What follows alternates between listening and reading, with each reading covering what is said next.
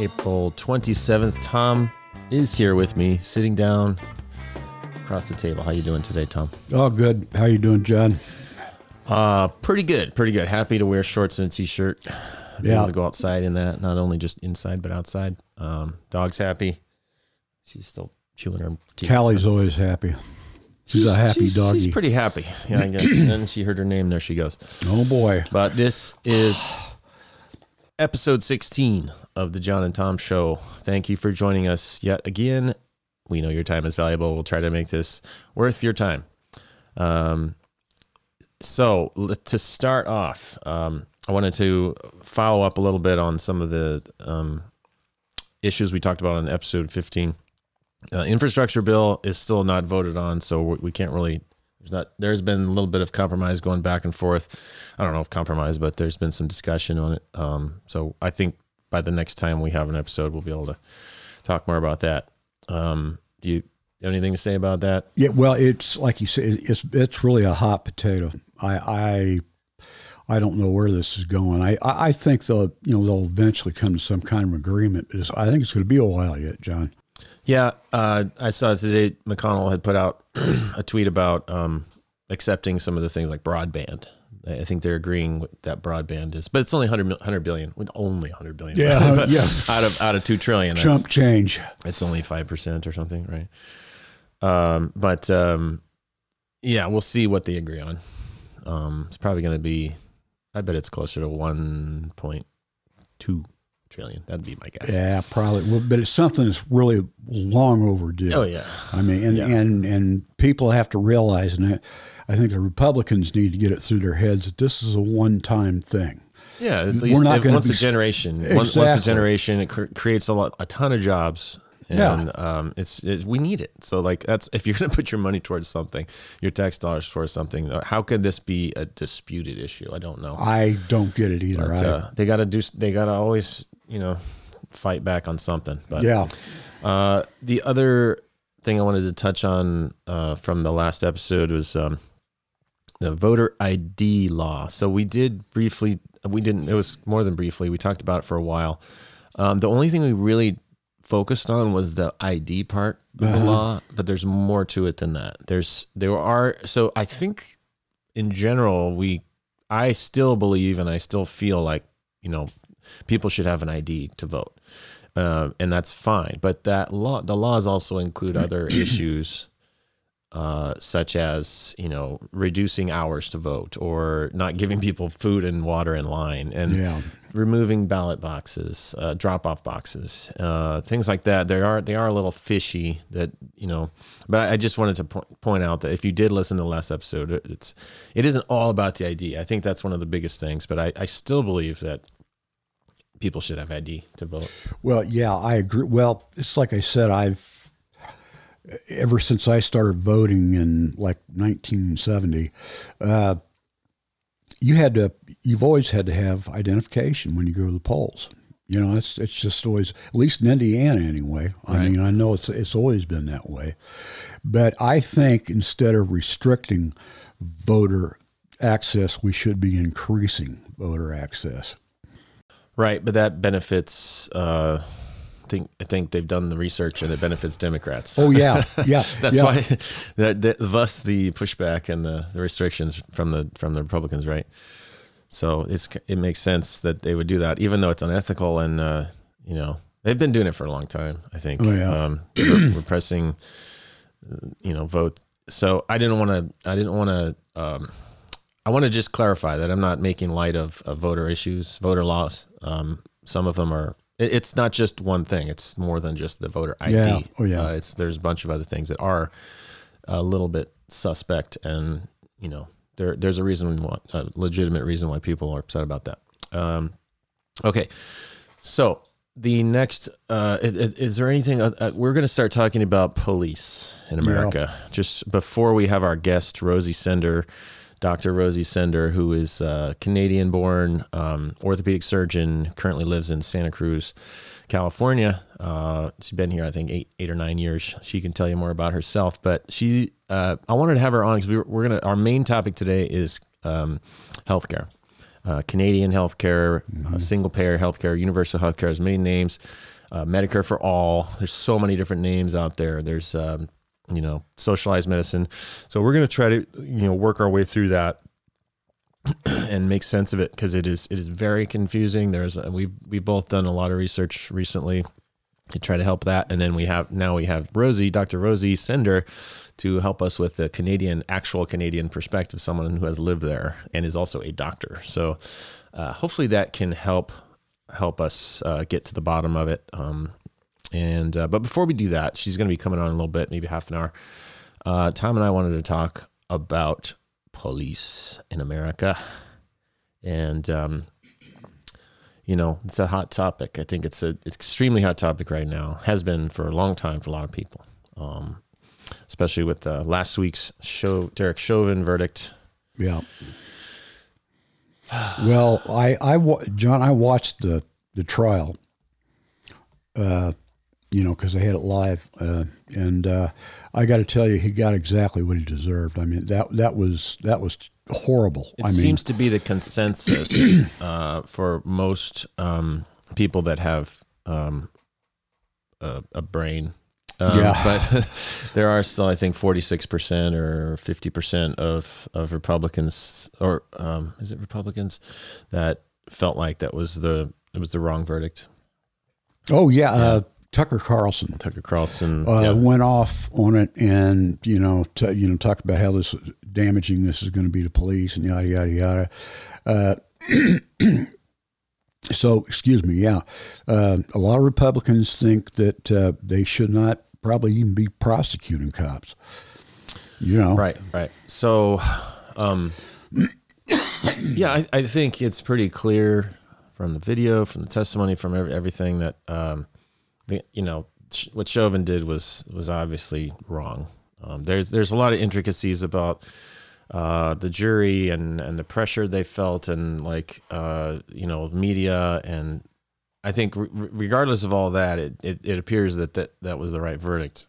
But there is a little bit of, they were interviewing one of the alternate jurors who was saying that she was influenced. She said that she didn't want to do it.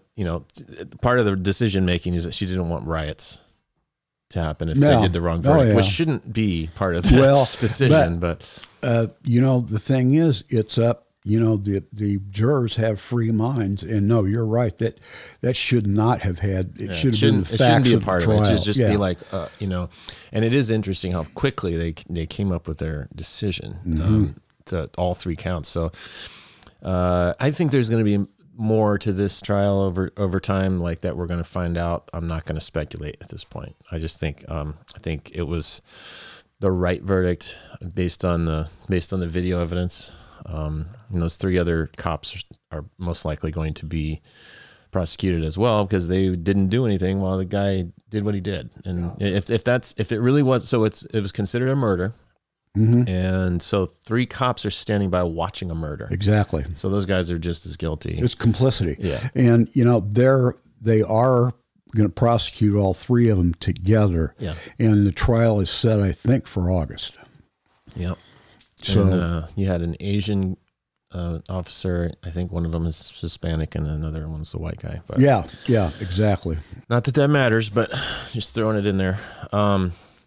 So as far as the reaction to this, how do you process in it? And not just that one, there was another incident that happened during the trial. Yes. And the next day, the following day, there's just day after day after day, there's these incidents that seem to be happening. And then you get one such as the one in Columbus where the girl was attacking the other girl with a knife. They called the police. The police came, and he took action based on what he thought was appropriate. Yeah. And immediately LeBron James tweets out, "You're next," with his picture. Eventually had to take it down, but it's this knee-jerk reaction to blame the police for everything. And it's, I kind of get it. It does seem like a broken record, and it can be frustrating for people. But we got to slow down a little bit and take each individual incident on its own. I saw that video of that and of the Ohio incident. And my feelings, and just my personal feelings, I'd say that policeman was in a damned if you do and damned if you don't situation. Yeah. You know, what are you going to do? I mean, she had that knife. It was a big knife right up to that other girl's throat. Right. You know, and so what if he, you know, maybe she would have cut his throat if he didn't kill her. I don't know. Right. But, well, yeah. I mean, they called him out there to help. Yeah. And he came out there to help, knowing he's probably going to be a, you know, difficult situation. Oh, yeah. And knowing that there's a lot of pressure on cops right now to do the exact perfect thing in every situation. Yeah. They're almost not even expected to be human. They're supposed to be this perfect being that always makes the right decision. I'm not forgiving them for all their bad actions, but there is an element of truth to that. I mean, they're just people. And you know, another thing is, you think about they need to be trained. They need more money to be trained to handle these situations, and training costs money. So if you really want the police to act, you know, to do a better job, you don't take money away. You need to give them more money for training. You know, it's just sort of a backwards logic. Like, everybody needs the police. We all need the police. Oh, sure. There's you know, the idea of abolishing the police is insane, and it's an idea for people that are out to lunch. They're not dealing in reality. Well, these are probably the same people that buy into QAnon. Or really Antifa. Yeah, Antifa. And Antifa is even more, I would say, than that, because Antifa has to do with anti-government, anti-organization, anything organized. Yeah. They anti-cop, you know.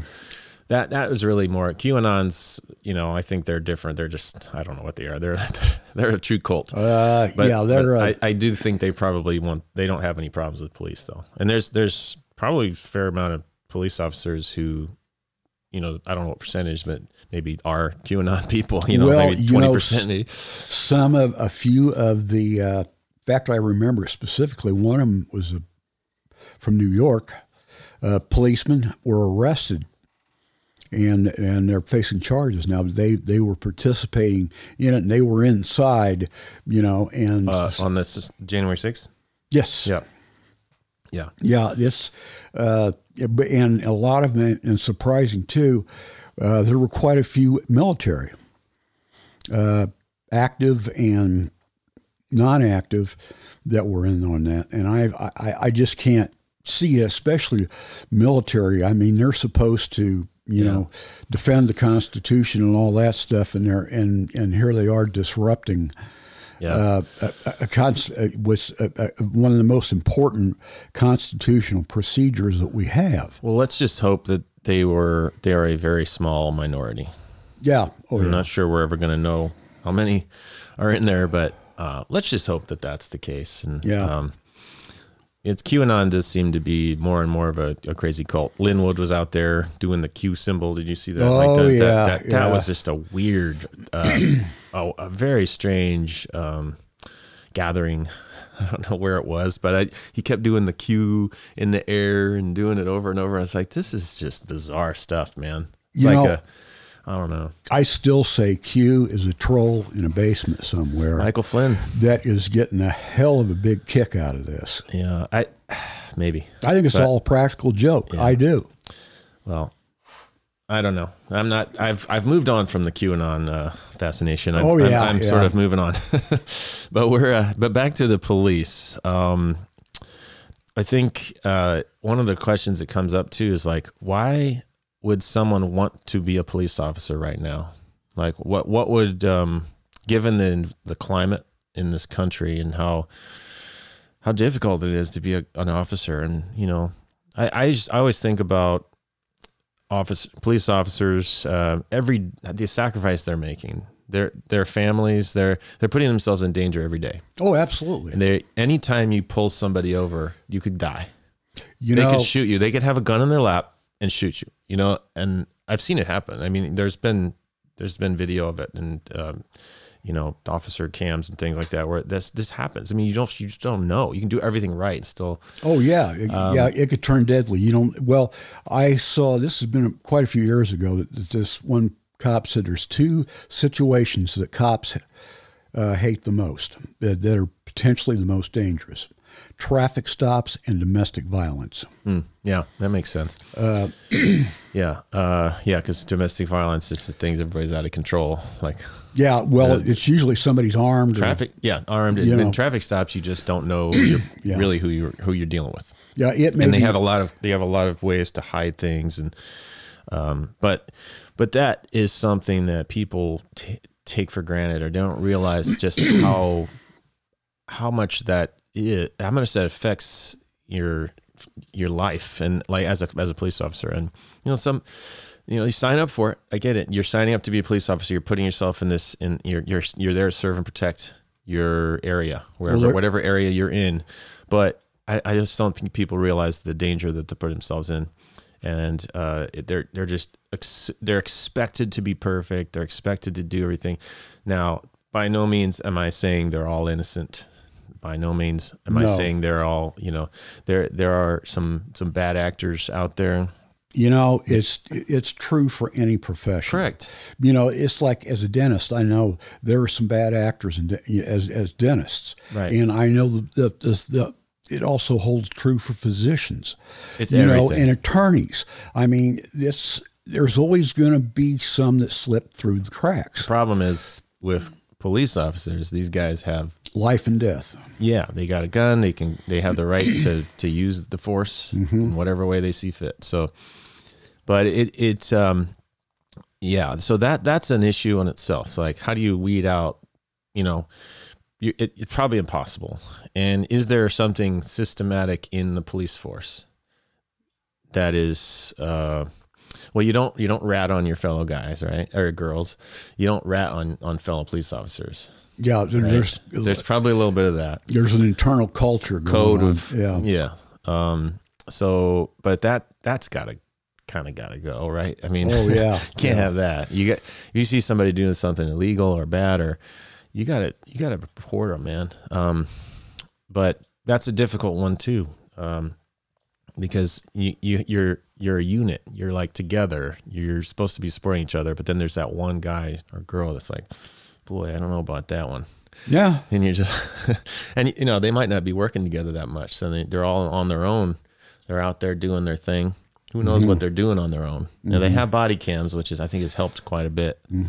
Accountability, but accountability is kind of the big issue here. Accountability for police officers, but also accountability for every individual. No, that's true. And how you live your life and what you're doing, and how you respond to police officers when they are there. When you get pulled over, how are you acting?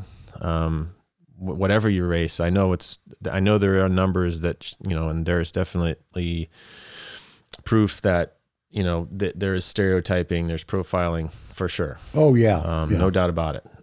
But, we all have to, and I guess part of it is that a black person gets pulled over and they do everything they're supposed to do, and they still get treated like that. And that's when you're starting to talk about bad actors. Those are bad actors. If and I've come across police officers that just had a horrible attitude.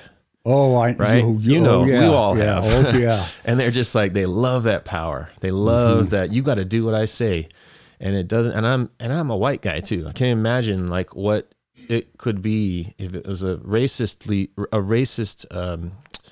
inspired interaction, right? Like if somebody's I can't even imagine how bad that would be.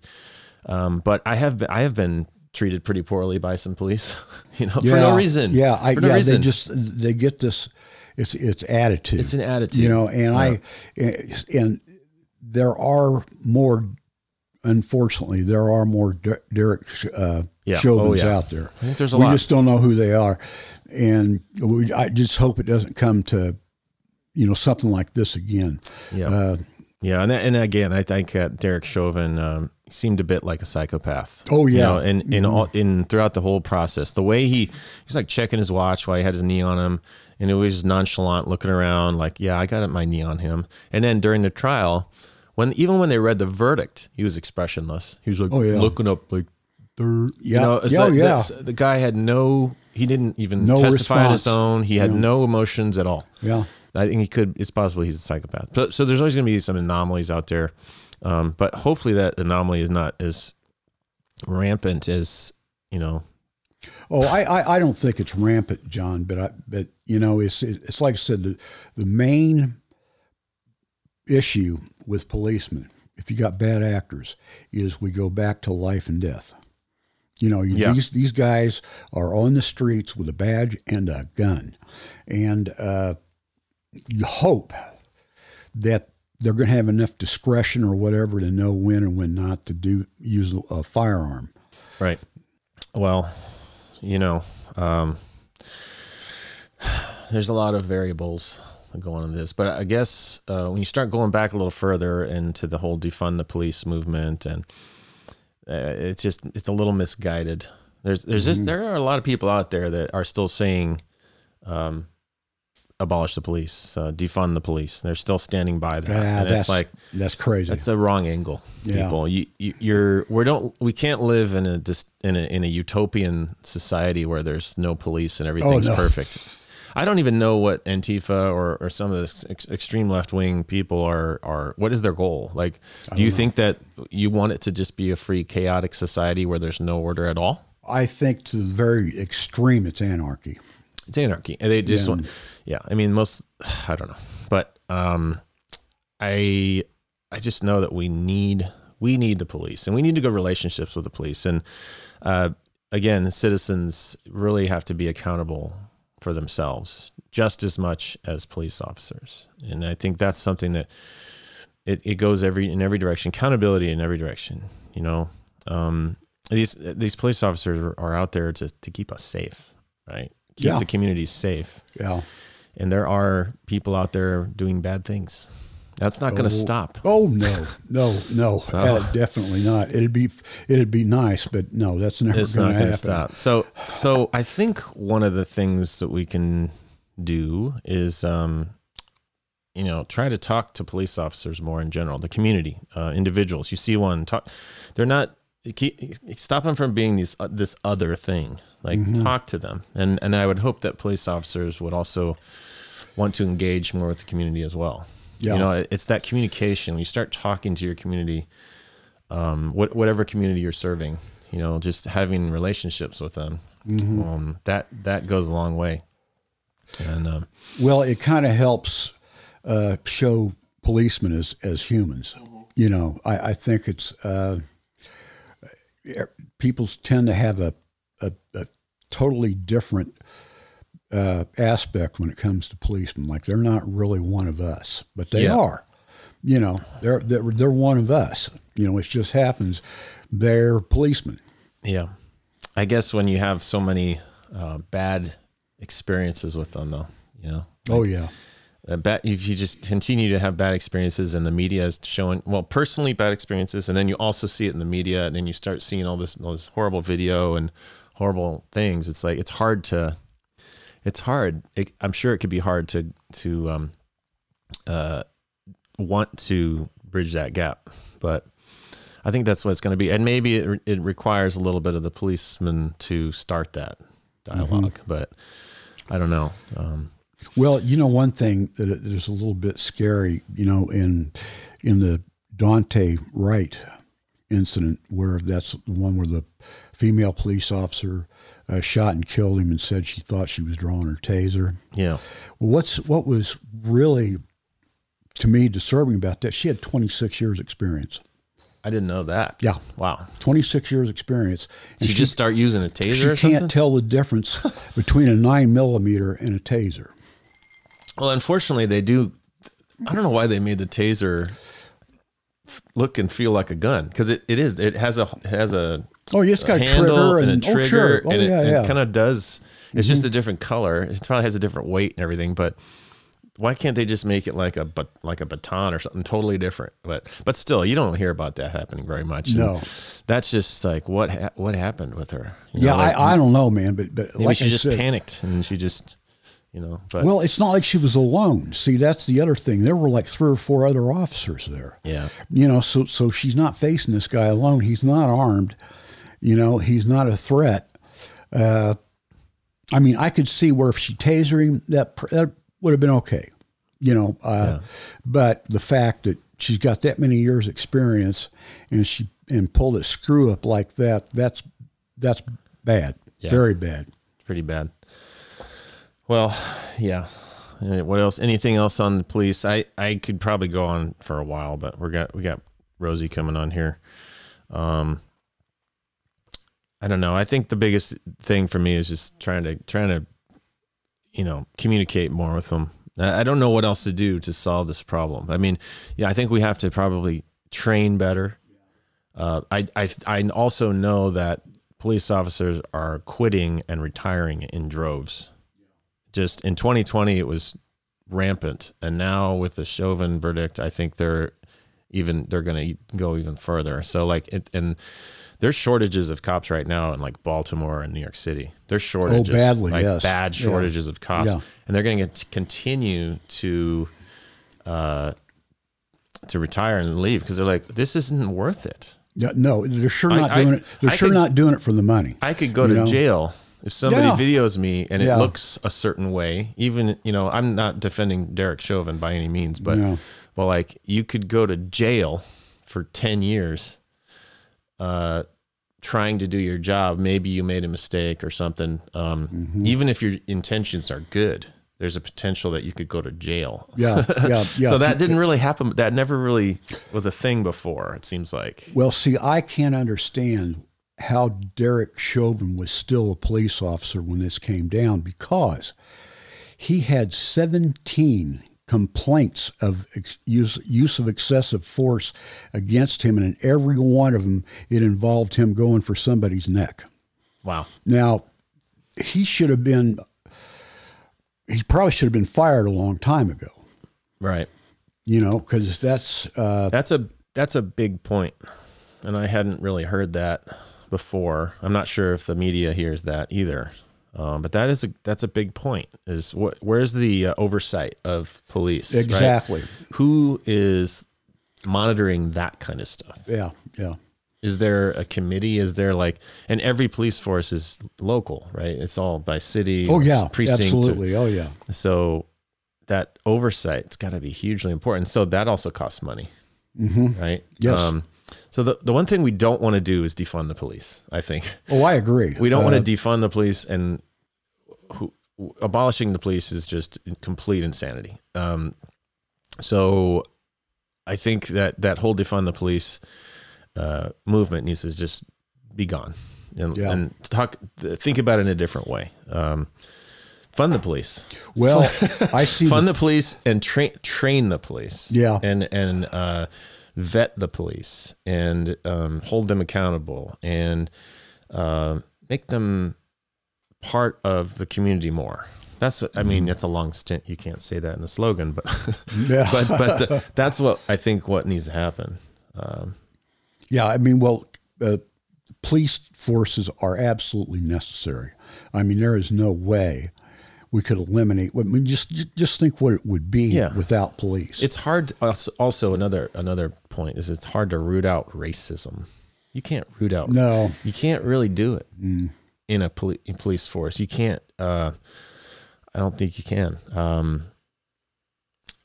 do you do that? It starts getting really complicated. Unless somebody's just obviously over the top, and there probably are some people that still are police officers that everybody knows that they should be gone. Maybe they've been there 25 years and they're still doing things that everyone knows are wrong, but they're still there. In that case, I think it goes back to the old brotherhood of silence. That's that's but again, you see that in all professions. I've seen it happen in my profession. Right. I know that you just don't want to get involved. It's all bad. All types of racism are bad. But when it comes to, somebody being able to kill you legally, that's true. That's another level. Yeah, that's the big point right there. Is they, as I said, they hold the power of life and death in their hands, and you hope that they use it properly. Yep. But that's not always the case. Yep. Okay. We're going to take a quick break, and we're going to get Dr. Rosie Sender on, talk about Canadian healthcare. You and I both have done a lot of research on this Canadian socialized medicine, and this runs counter to a lot of the rumors I've heard here about socialized medicine. Yeah, I would say there's a ton of information out there, and some of it is conflicting, and it can be a little difficult to find out what's really going on. So that's one of the reasons we wanted to have Dr. Sender on, to help us with somebody that actually lived in Canada and is a doctor and can shed some light on some of this, give her opinion. She hasn't lived there in a while, so it may have changed. I've done quite a bit of research on this just recently, but I still feel like I'm a little bit in the dark, even though I've done all that. Yeah, and the Republicans for many years now have had a lot of negative things to say about Canada. Healthcare. You know, one thing I hear them say, and this drives me nuts, is that socialism will lead to communism. Oh yeah, well that's that's insane. Right. Yeah, communism is, in the form of like reality on this planet, has almost always turned into a fascism.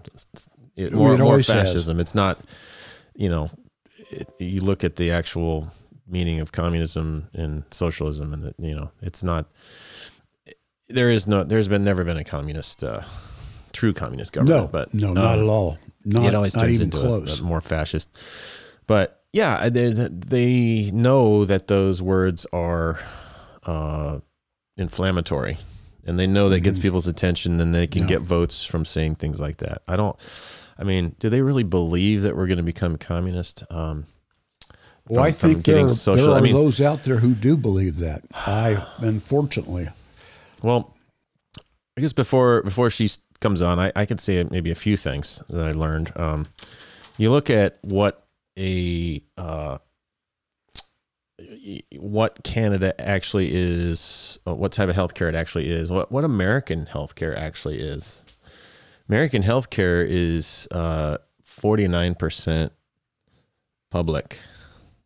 49% that wouldn't surprise me. Of healthcare is public. You got Medicare and the VA.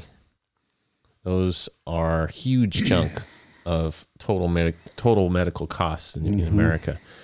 And so we're 49% in that already. Sure. Right. And Canada's only 70% of total medical costs is public. The rest is, because what things are not covered are things like dental or ambulance rides, vision. Long-term care, Yeah.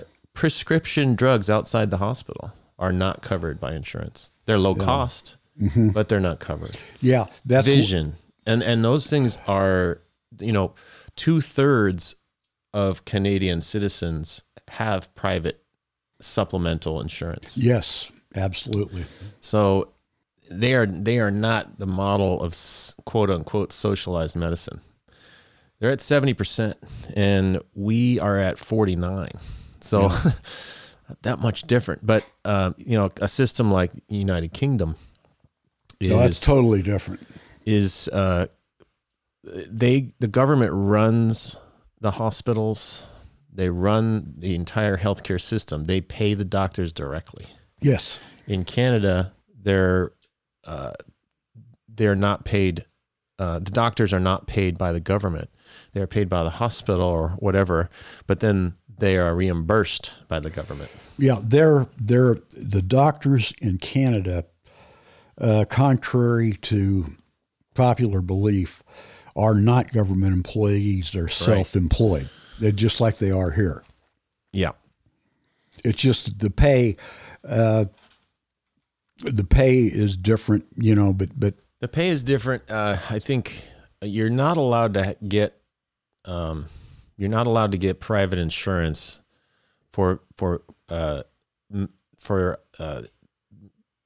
procedures or care that would be normally covered by universal Canadian government-sponsored healthcare. You're not allowed to get private insurance for that.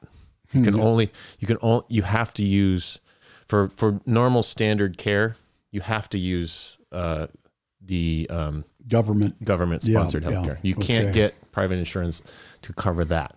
Well, it's like, if you were going to have cosmetic surgery, I doubt that the government's is going to cover that. Right. But they're, this is one thing. Canada has 15 different healthcare systems.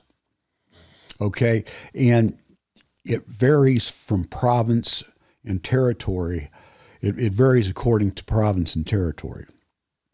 So, but it's all paid for by Canadian federal government. Yeah, it's just administered in different ways, and they have different rules. But it actually, it's almost like Medicaid. Okay, the U.S. government pays for Medicaid, but the state of Indiana administers it. Mm-hmm. And they decide what they'll cover and not cover. Rosie, are you there? Hi, John. Yeah, hi, I'm here. You're hi, in the car. John. How are you doing? Hi. Hi. Hi. Hi. Sorry. Yeah, I'm in the sorry. It was one of those crazy mornings, being a surgeon, and things happened, and I'm sorry, I'm a little late. Oh, no, that's no problem. No problem at all. I'm in the car. Glad you could join us. We were just in the middle of our little discussion here. Yeah. I know Rosie through my wife. We used to live in California, so Rosie and my wife were friends. So yeah, we used to work at the same practice, and then became good friends, and have maintained that. So we do a little podcast together too. So, yeah, they do. It's called really Medical fun. Matrix. Medical Matrix. Had to do the plug, Please download and subscribe. It's about medicine and technology. That's kind of the gist of it, but I think they go in other directions as well. So Rosie, we were just talking about the police in America, but we were moving on to healthcare. So we figured you didn't need to get involved with the police talk. So we'll go right into healthcare. Yeah, we were just kind of updating, just talking a little bit about how politically it gets. Republicans in general have been disparaging Canadian healthcare for a long time, and they're calling it socialized medicine. Anything socialist is very, very bad, right? Yes. According to the Republicans. And so both Tom and I have done a fair amount of research in the last week trying to understand this very complicated issue. And so, I don't know how, you're Canadian born, still Canadian, right? Still Canadian, but I guess I'm here. Yeah. And I guess I'm considered an expatriate. Is that what it is? I don't know if that's the term. How long you been here? Since 2013, consecutively. But I did live here from 2011 to 2012, that's when I did my hand surgery fellowship. And before that, I had never considered living in the States. I always assumed I was going to be practicing in Canada. But multiple factors came into play after I did my fellowship, and it was a no-brainer to live in California and start working here. So was it a shocker, the difference in America versus Canada when you came? Well, some things were shockers and some things weren't, right? So in terms of now I, as a surgeon, what I would say is that the education is the same. There really is no difference, right? So I was very well prepared when I came here. We basically, I think North America, Canada and the US essentially have the same body of literature that we use to study from. And even our exams are very similar, so there was really no difference in training. So there was nothing new when I came down here. I had no problems in terms of in terms of the actual orthopedic surgery, right. In terms of procedures, in terms of seeing patients, none of that. That was all the same. What was different, though, was how quick you could get some of these procedures. One of the funniest things was the first week that I was in my fellowship, we had to send a patient for an MRI. And the patient was asking me, Dr. Sender, do you think I can get the MRI, today or tomorrow? And in my mind, I'm like looking at her like, what are you talking about? It takes such a long time to get an MRI. I was just really shocked that she expected it so quickly. And then I was like, well, let me check and see if we can get this scheduled for you as soon as possible. But, I was just sort of trying to downplay that we could get it done today. And I went to my staff. He's like, oh, sure. We could probably get it. And I was just that was the first time I was sort of like, oh, whoa, that's different. Because in Canada, it takes longer to get some of these procedures, but the difference is if it's an emergency, it takes no time at all. It's triaged appropriately, right? So if somebody had concerns for some sort of malignancy or cancer or whatever, you would get triaged really quickly and you would bump somebody who had maybe something that wasn't necessarily life or limb threatening or whatever. Yeah. So that was a big difference. And the other difference was actually, some elective surgeries were also scheduled much quicker. Yeah, I've been looking into some of that. There's a lot of info out there. Yeah. I saw somebody said the average time for an MRI is 11 weeks. Yeah, the average 11 weeks to get an MRI. Neurosurgery 33 weeks. In general, from time of seeing a physician to getting a referral to actually the procedure is 22 weeks on average. Mm-hmm. Right. A lot, and that's all basically elective surgery, though, right? Because if it's emergency, they'll most likely do it as needed. ASAP. ASAP. You're triaged, and if it's an emergency, you will bump somebody who might have an elective procedure. And then, I can just tell you how so when I was doing my residency training, and within the realm of orthopedics, what's an emergency is acute fractures, right? Sure. And so what we did is we just had this list of cases that we would just have to keep working through until we were done, right? And that list was never ending. But if something came up that was a more emergent fracture case than another, then we would have to do that one quicker. Mm-hmm. Right. Or it would just sort of go up the line, but we still got through everything very, very well. We just had a really well-oiled machine, right? It would just keep running. Yeah. and then within the other specialties as well, everything that needed immediate attention got the immediate attention. Right. And I'll say this, part of this was I was always at big academic centers too. Mm-hmm. So that makes a little bit of a difference, right? In terms of acute management of care. Mm-hmm. That's for sure. So how long, Rosie, how long does it take to get in to see a practitioner? Well, so that's another challenging thing. To see your GP, could be fairly, within a week or two, or, it just depends on where you're at, right? And for the last few years, it's been a shortage of GPs, actually. So the GPs that are still practicing are actually overwhelmed. So, it might have even changed in the last few years where it's taking a little bit longer to see somebody. Now, and the GPs are the gatekeepers to all the other subspecialists, right? To see an orthopedic surgeon, to see a general surgeon, unless you're going through the ER. But if you're going to see somebody electively, you have to go through your GP. Your GP has to do an assessment and see whether you need to go see the orthopedic surgeon or you need to go see the general surgeon. And then from there, it's a few weeks to see the specialist. So there is a little bit more of a wait. But again, if you have red flag signs and symptoms on your visit, it's all moving. The question quickly. is, how is that determination made? And do you feel like that determination of whether something is emergent is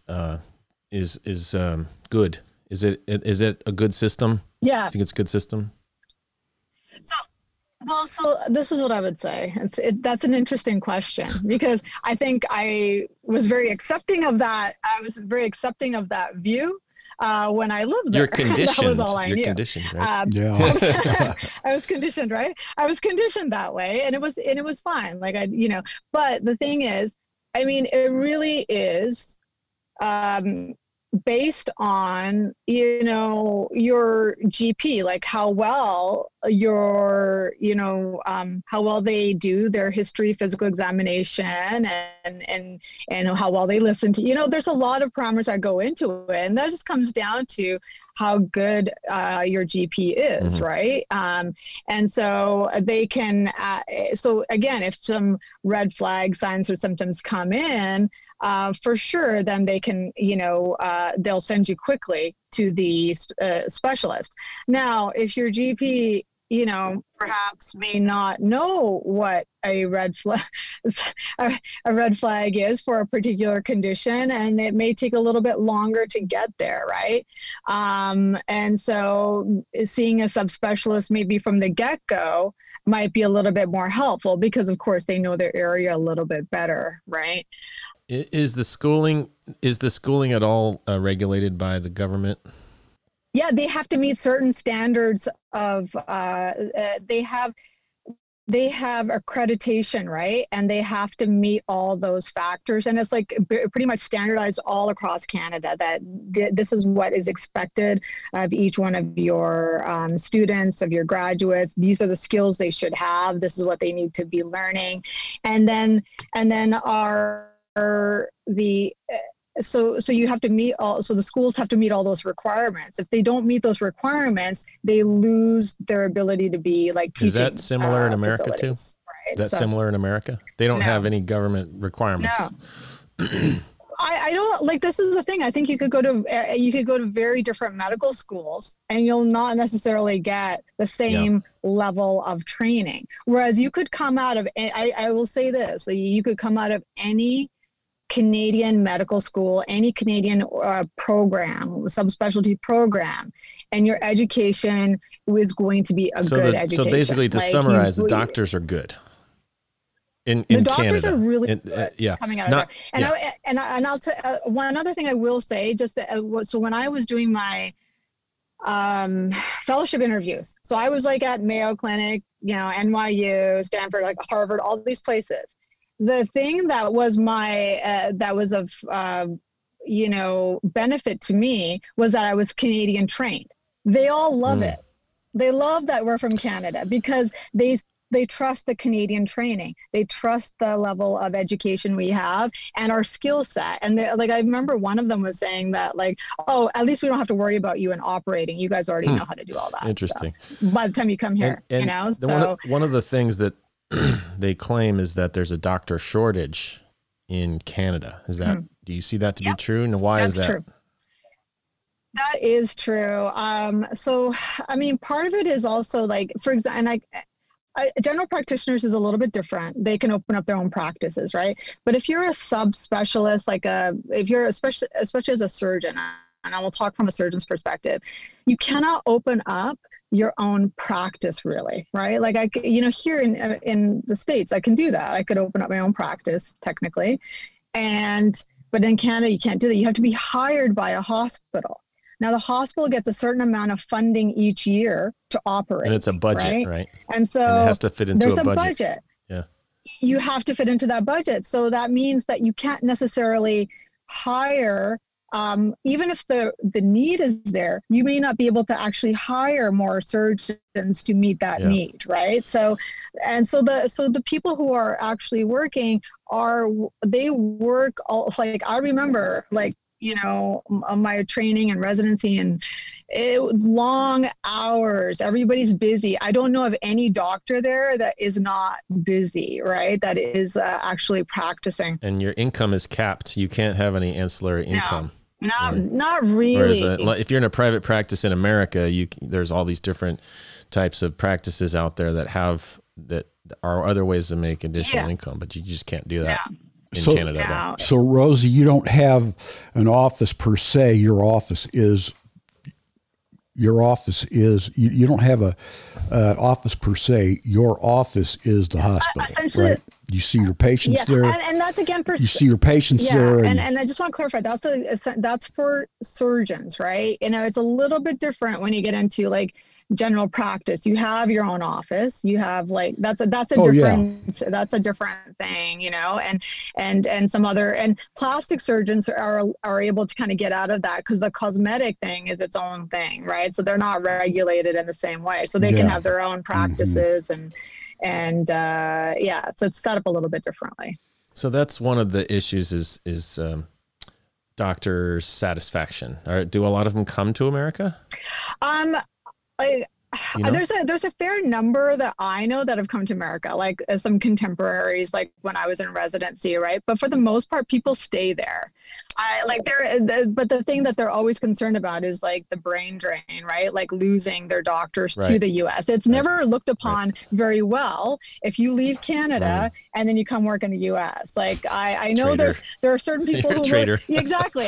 Certain people would say that about me, and you know I might have said that too. Like back in the day, because like I said, I never anticipated that I would come. But this is what was happening around the time that I came out of residency. Is again because there's a cap on the number of positions that are available. There wasn't a cap necessarily on training individuals, so there were actually more trainees and more people graduating than there were jobs available for them. So even during the year that I was coming out, there weren't that many jobs, right? And people, if in Canada, you'll see surgeons having multiple fellowships, right? And I mean, and everybody, like when I come down here, people are like, oh, why do you have like 2 fellowships? I'm like, oh, that's not unusual for Canada, because sometimes you want to have something to do, something to put on your resume while you wait for a job opening somewhere. And then for me, I decided not to even go through that because, you know, once I finished my fellowship here, I was starting to get job offers. I'm like, well, I could go back to Canada to some uncertainty, or I just come work here and live in California. So. I think that was a good choice. It's not a bad place to be. Yeah. But I wanted to kind of go over a couple of these points that they make, and just to get your thoughts on them. You don't have to elaborate too much on them, but these are just some of the things I saw in like news sources like Newsmax and Fox and things where they're trying to the truth of our height. Well, they're making these claims, and people are taking this information as being true, and but I just want to double check. That's all. So they claim cuts. Part of the Canadian healthcare system is there's just a lot of cuts to medical fees, shortages of equipment and space, bureaucratic oversights have driven doctors away. That maybe is true. Socialism dries up the supply of medical care and forces rationing of resources. So that's kind of a big one that comes up a lot. Rationing of resources. I think you were touching on that earlier. It's where triaging, or you're kind of prioritizing certain things. Yeah. And but rationing, they say that they use that a lot. Yeah. When they talk about it, rationing. And then sometimes and that's a hard one, because you know, it's almost like, is it rationing, or is it just that your expectation to get a procedure or what you want quicker is that really the issue, right? That it can't be as soon as you want it. Like, I would say this, like, you know, you'll still get the care, you'll still get what you need. And if it's more emergent, that will happen quicker than somebody who isn't emergent, right? But it's not that people don't get seen or don't get really good care. Yeah. Once they Maybe get that's to, the question, is that there's a people slipping through the cracks during that period of, like, if the GP doesn't assess it properly, yeah, and somebody does need it, Yeah. there probably are quite a few gray area cases out there that sure, maybe people did, yeah. maybe people did get a worse outcome because they had to wait. Yeah. You know, that could be a legitimate thing, but I just don't know how rampant it is. You know? yeah. So if you have, excuse me, if you have, for example, a patient needs a knee replacement, okay, is that considered, that's a non-emergent Yeah, situation, right? it's a non-emergent situation. It's not life or limb threatening. And based on the province that you're in, that's going to determine your wait times, right? So the provinces kind of handle their own sort of like the allocation of resources to the hospital and the funding, right? So, you know, that's an important point. It's an important point. So in Ontario, so I can say, you know, in Ontario, where I did a lot of my training in BC, and really well funded in BC. Like, and so they're really you never seem to be waiting that long for things and procedures. But, you know, in Ontario, while I was doing my residency, again, it's a well-funded province, but certain programs are a little bit more, are funded a little bit better than others, right? So the wait times kind of reflected that. So for example, for a total knee replacement, I remember in the first year, you would be waiting about 6 months to see the orthopedic surgeon. That's just to see the orthopedic surgeon, right? That was kind of like 3 to 6 months, depending on who it is. Then from there, probably like another month or two before you have your surgery, right? Now, but, you know, sometimes a certain area gets funded a little bit better. So then what happens is then the wait time actually decreases a little bit, and there's more resources put into, like, say, for the joint program. So then you can maybe, you know, hire somebody, you can hire a few people, then you can kind of work through your list a little bit quicker, you know, like things like that can happen, right? So, but, you know, again, I think what happens though is people, there's an acceptance of it, because again, if it's not like life threatening, there's an acceptance to it because, you know, your healthcare is still, in large part, not going to bankrupt you. You know what I mean? So there's an acceptance of things there, because people are proud of the healthcare in general there, because, you know, you're not going to lose your house if you think about this, like, you know, like, yeah. In America, the number one reason that people go bankrupt is healthcare. Healthcare. And as of 2019, the number one reason why people go bankrupt is healthcare. Yeah, exactly. Yeah, that's kind of amazing. Yeah, and that's sorry, go ahead. Well, I was just going to say, from the research that I did, Rosie, it says that there really are 15 different healthcare systems in Canada, right? Because each province and territory handles their own healthcare. Right. Well, that's really no different than it is here. Right. With Medicare and Medicaid, you'll go to two different places and you'll get two different coverages. States instead of provinces. Yeah. So while the money comes from the Fed, the state actually does the administration. Right. And I also found out that this whole Canadian healthcare system kind of started in 1944 in Saskatchewan. Oh, yeah. Did you know that? I actually did know that, but that's. But it didn't get really what did it call it? Instituted until 1984. So 40 years later. Right. So it was Saskatchewan, and then there were some protests in 1962. They didn't want it. Yeah. So it was a long process, and they've only really had nationwide, whatever you would call this. You can, I mean, there's many names, but as we're saying, it's not as straightforward as people think. It's not technically socialized medicine. No, it's not. It's not technically socialized medicine. Yeah. I mean, parts of it are. Parts of it are. But just like in America's 49%. Yeah. public. Yeah. Medicare, VA, Yeah. Medicaid. Yeah. It's already 49%. So we're only, 20%? Because Canada's 70% public. Yeah. The rest of it is private. But which is amazing. People don't think about that. They just throw out the term socialized medicine. Really, the only true, I think there's one other one is Taiwan is truly 100%. Is truly 100%. But the UK is government funded everything. Government handles everything in the UK. But Canada's not like that. And you people throw these terms around. Bernie Sanders starts talking about Medicare for all. That's a whole other thing. Getting into the numbers of all that. Yeah. But trying to make it modeled after certain countries or certain systems. There is no perfect healthcare system, right? Oh no, there isn't. I mean, and this is the thing. I think I would say this with Canada, people accept for the most part the longer wait times because they also know that it's still heavily subsidized, like your taxes are going towards this for sure, right? But again, if you actually need it, you're not going to be bankrupted. You're not you literally can still have a good quality of life, even if you unfortunately have some issues or health problems that need to be taken care of.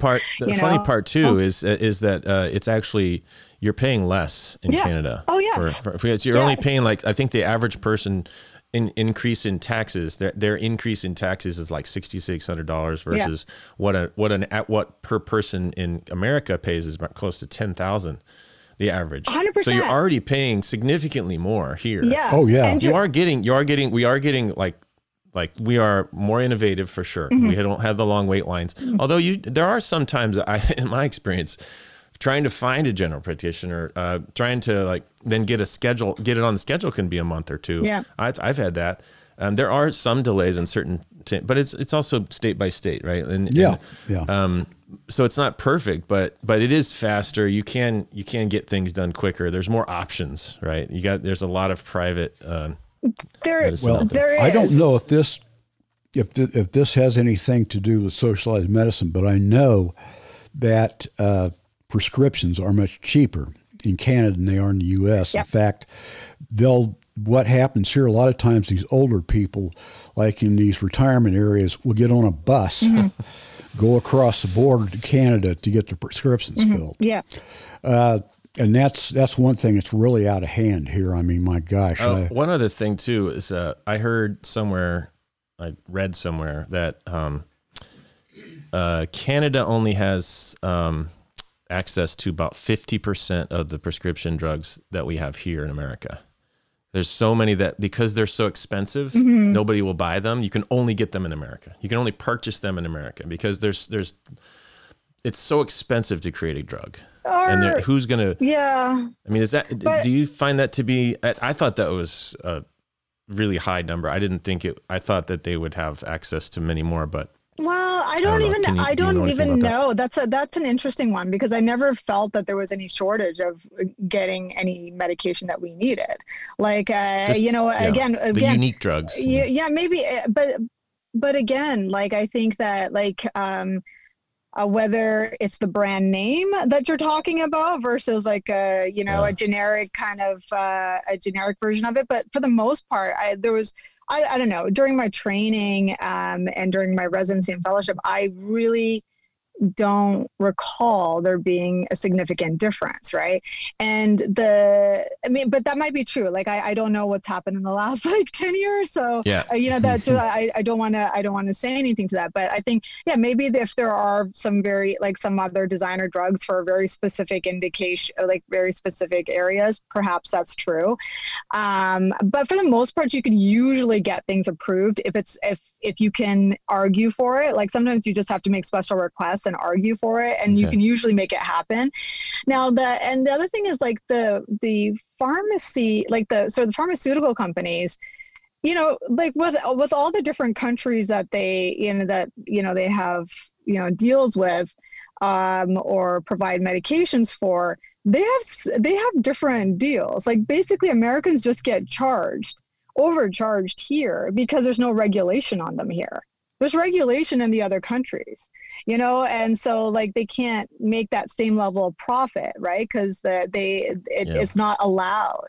And so the pharmaceutical companies play ball, right? Because they still want to be able to, like, obviously have business. So that's why it's cheaper. Like the same drugs are cheaper. I mean, not that I've done this before, like much. I did this one time. I had to get a particular dermatological a cream, and here it was $300. That's the exact same thing was $80 in Canada. So I'm like, oh, so I just got in Canada. Because I'm just like, why am I doing this here, right? And like, there's just not that same regulation on the pharmaceutical companies here.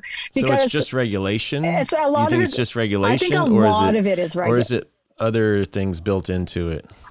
They claim it's innovation. That's sort of, they have to make up their cost for creating these drugs. Like, they have to try to make up for it because nobody else is creating them. Sure, their margins are pretty high though, so I don't know. They're making a lot of money. There's no doubt about that. So I'm just like, is it greed, or is it like that it really costs that much? Seems like it is. Yeah, because their profit margins are really large. So I would kind of argue that maybe that's the case, but maybe there's some other factors. I don't know. Do you think that in America we should go to a Medicare for all? I don't know. So that comes down to a bit of a philosophical kind of viewpoint, I guess. Like I think it still really bothers me. There are people in this country that cannot get healthcare, and or will go bankrupt. Everybody gets healthcare. Yeah. No, they get it. Everybody can get it. Fair enough.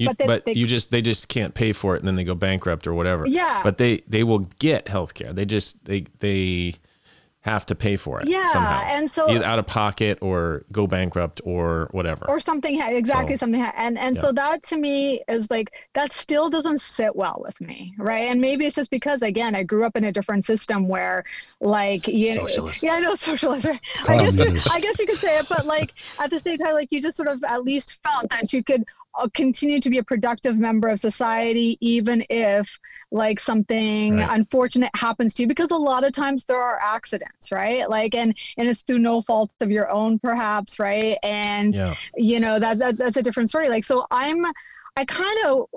guess the way I would look at it, I would like sort of maybe a 2-tiered system where there was some baseline healthcare for people, so that like, their life's not over essentially, right? If something happens. Well, you get cancer, you get in a car crash, and your life is over because you got like what? Yeah. How is that okay? Yeah, but then if you if you want like some higher level of care, or you want to be in you want to get care from a particular place, and maybe pay into it a little bit more. I think that's pretty rational. I think Switzerland has a program. Switzerland's healthcare is like that. Yeah. I think they are private, but their government will pick up the tab on people that can't afford it. Yeah. So I think it seems like a good way to do it. Yeah, I agree. And give options. And I was going to say, like, it kind of hit home for me at one point. Like, so I was here a year, and I was switching to a different practice. So I was 6 weeks without medical insurance.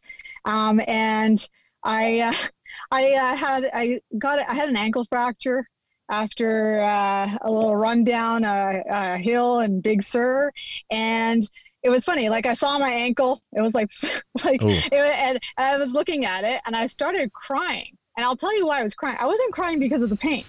I was crying because I'm like, oh my God, I'm in the window where I don't have healthcare. Like, I'm gonna have, in 6 weeks, I'll have healthcare, but I'm in that window.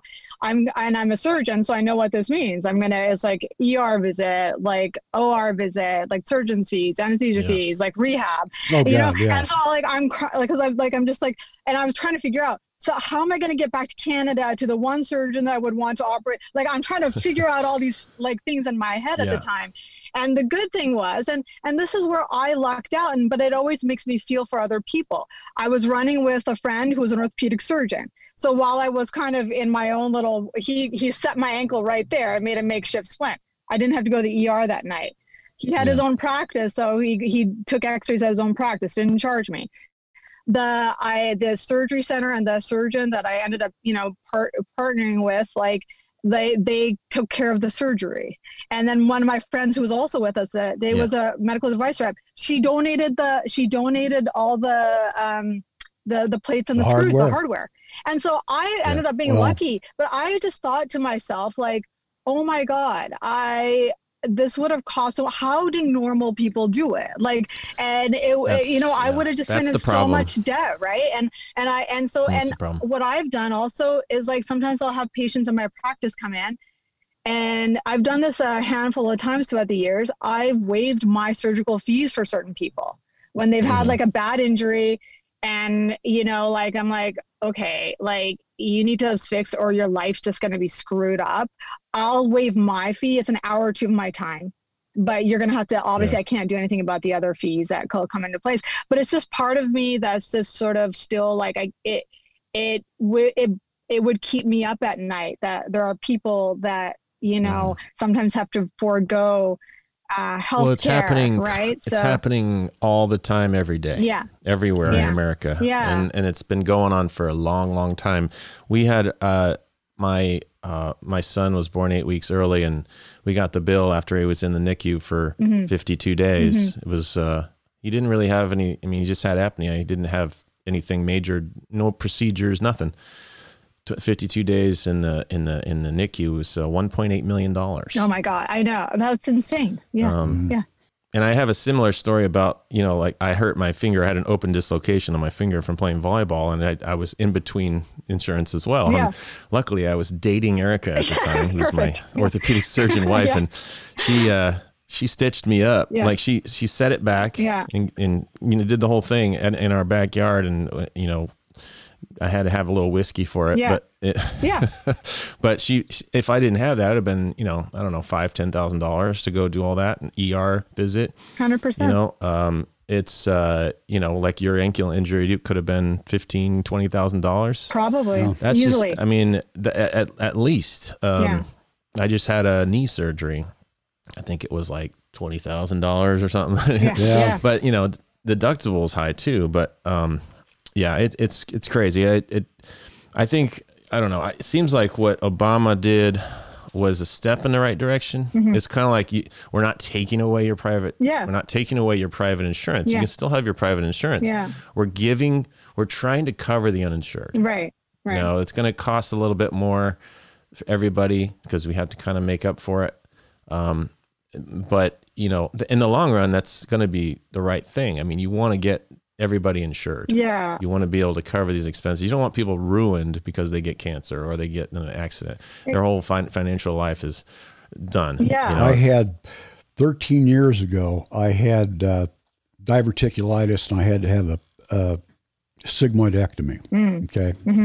So I originally was supposed to be in the hospital maybe 2 or 3 days and then go home. Well, I got pneumonia, and I got a huge seroma, and so I wound up staying 2 weeks. Oh, wow. Okay. After that, I started tearing hernias, one after, and so I wound up with 3 hernia operations that year. After that. Wow. Okay. And I added up all the bill. We had insurance, thank God. It was $550,000. Jeez. Oh my God. 550. Yeah. So, if you don't have insurance, that's on you to pay, unless there's some sort of negotiation or something, or you just don't pay it. They write it off. It goes. You might, they might bankrupt you or whatever. This happens. All the time. When you look at it, if you scrutinize it, if you've had an in-house procedure, okay. If you break down the bill, really, the physician's not that much. It's the hospital. Oh, yes. That's where you really, and the medications while you're in the hospital. I cannot believe what they charge for that. So that's where you really get stung. That's why it's really great that if you can do something outpatient, do it outpatient.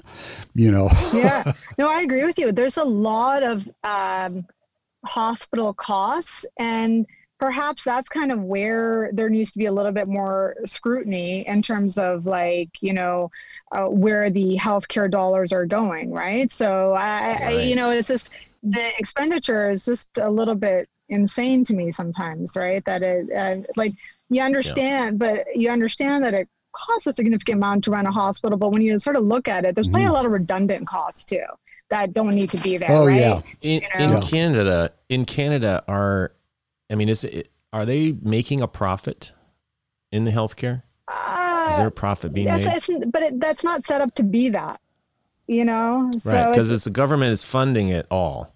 The 70% that's public, right? Yeah. The 70% that's public. Does it? I mean, and they do a budget, and they probably come in plus or minus, probably minus more than plus. Yeah. Every year, because it's an annual budget, Yeah. and you have to stick within that budget, and so that's what you get. Yeah. You get whatever you budget. Yeah. And that has to be approved by certain committees and everything. So there's probably very little budget, or very little profit at all. In America, profit is a key factor in healthcare, because it's a business model here still, right? It's a different philosophy, like compared to, so it's hard to really compare the systems because the philosophy is also very different and stuff. So right with Medicare and VA, it's probably a similar situation. They probably do a budget. Do they? I don't know. Maybe they do, maybe they don't. But it's probably very similar to what's going on in Canada for that 70%. Yeah. So if we were to go up to, let's say we go up to 70% here. Yeah. You had another, I don't know. I think what Bernie Sanders was proposing is a true single payer system where nobody can have no private option at all. Yeah, which it seems wrong. It seems too far. It's a bit far. We don't need it. We don't need to do that. Yeah, I don't think you do. I think there's a way to insure everybody, but without having to get rid of private insurance. Well, the cost of high cost of healthcare is anything but new. The first president to try to institute national health care was Dwight Eisenhower in 1952. Okay. So, but it caused such an uproar, he finally said, "Oh, to hell with this," and well, look how long it took Canada to get it. 40 years. Know, but this goes back years. I mean, in fact, most presidents, because it was such a hot topic, most presidents wouldn't even talk about it. Right. They, know. Well, I don't know the history of Canada very much, but we're definitely more capitalist than Canada. Yeah. So it would be harder to get, and we have 1/10 we have 10 times the population. 100%. That's definitely a contributing factor. And I mean, Canada is still part of the Commonwealth. So if anything, Canada is I always looked at it, we're kind of in the middle of the U.S. and I guess sort of the British system, but we're still more of a reflection of the British. What about the French? You guys are a lot of French too. We do have French, but that's almost like they're kind of over there. That's a different world. But I guess the thing is, it's not a true capitalistic society. It has elements of it, right? Whereas the U.S. is, based on a capitalistic society. Well, you could argue that it's more crony capitalism than it is true capitalism for the people, I would say. But the idea is, that the idea of capitalism is sort of paramount. And it's I think that's bred into the American kind of ethos, right? But it's different in Canada that way. These are my two big sticking points with capitalism are healthcare and education. Yeah. Those shouldn't be profit centers. And can I ask something? Right. This is what I never have understood why people are so, well, I kind of understand, but I mean, firefighters, police, you have elements of socialism in the U.S. Oh, yeah. But when it comes to education, when it comes to healthcare, there is such a vehement no, and it's but it's all money, right? It's all profit. It's all based on who actually this affects more, I guess. And like, so the politicians, are they listening more to their lobbyists, to whoever's Well, maybe giving them money? the police. I don't know. Like, I just want to understand from like your guys' the police perspective. and the firefighters are protecting the capitalist businesses. Yes. Whereas the children and the people that are sick aren't making anybody money immediately. Yeah, but then wouldn't you want to invest in your own people? Like that, well, that's what I don't. That would be the obvious thing. Yeah, but that's exactly. But that's like it has to be an immediate thing. Yeah. Like people want it now. How are you going to make money for me now? Yeah, no, fair and enough. Police and firefighters protect your business now. Yeah, fair enough. Whereas a kid, it takes that's 20 years until you see any profits from that kid. I saw today that the U.S. is in the lowest population growth it's been since the Great Depression. Right. Yeah. People just aren't having kids because they can't afford it. Although I did hear the COVID boom. I heard there's a COVID baby boom. Yeah, COVID baby boom. But just starting to hit. But then you get into kind of like Germany, for example, has negative population growth. Yeah. Because the taxes or tax system, if you have, it's almost like you're punished with taxes if you have kids. So a lot of people are saying, I'm not going to have any kids. 9, no more kids. Yeah. 9. Yeah. Well, cool. Well, I think what's our summary here, Rosie? The summary. Well, I think having worked in both systems, I would say that I think there are obviously pros and cons of each one, right? And I think from my perspective, it would be nice to have a system where you could get some baseline insurance for, the general population, but then have that ability, to have some like a higher level supplemental insurance, right? That so then you can, have the healthcare that you want, or the people you want to go see, that there isn't a barrier to you if you can afford it. Like I would just like somewhere, I guess, in the middle. And that's just coming from, having been a patient in both systems, but also practicing in both systems. Right. I mean, I think that's kind of what I would like to see. What actually happens, I don't know. but, yeah. All right. Well, I think we've taken up enough of your time today. So thanks for being on. Yeah. Appreciate it. Well, thanks for having me on, and hopefully I brought something of value today. Yeah, Rosie, it's been nice meeting you, and thank you again for taking your time with us. Yeah, of course. Nice meeting you too, Tom. Okay. All right. Have a good one. Take care. Okay. Bye. Bye-bye. Yeah, bye. Bye. All right. So, thank you, Rosie, for doing that. Yeah, I think we covered most of the things I wanted to cover. We didn't really get into the financial aspect as much as far as the raise in taxes of America. What we would be looking at.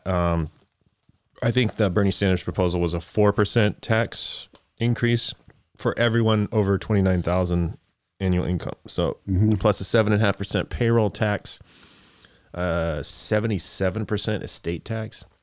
Yeah, they've talked about that in capital gains. Capital gains. They're Biden is wanting to increase capital gains tax. Yeah, baby. So, yeah, I mean, it comes at a cost, and as we've sort of described, we're already pretty far along on the socialized, quote unquote, socialized medicine in this country.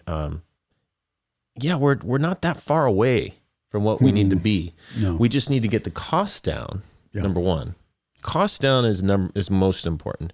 Second important is getting everybody insured and getting that whole feeling that you're going to go bankrupt. I'm not going to go get care because I am afraid of going bankrupt. That needs to go away. Oh, yeah. Those two things are probably the biggest in my mind. But number one is getting the cost down. It just seems like it's out of control. It's astronomical. That needs to be scrutinized very closely. Yep. Well, I think we've talked about our Canadian healthcare enough for today. Tom, what else you got for me? I think that's about it for today, John. That's it for today. Yep. All right. Well, I hope you learned something. If you have any questions or concerns, thoughts, love, hate, send it to us at thejohnandtomshow@gmail.com. All right. Take care. Until next time. Bye-bye. All right. Bye.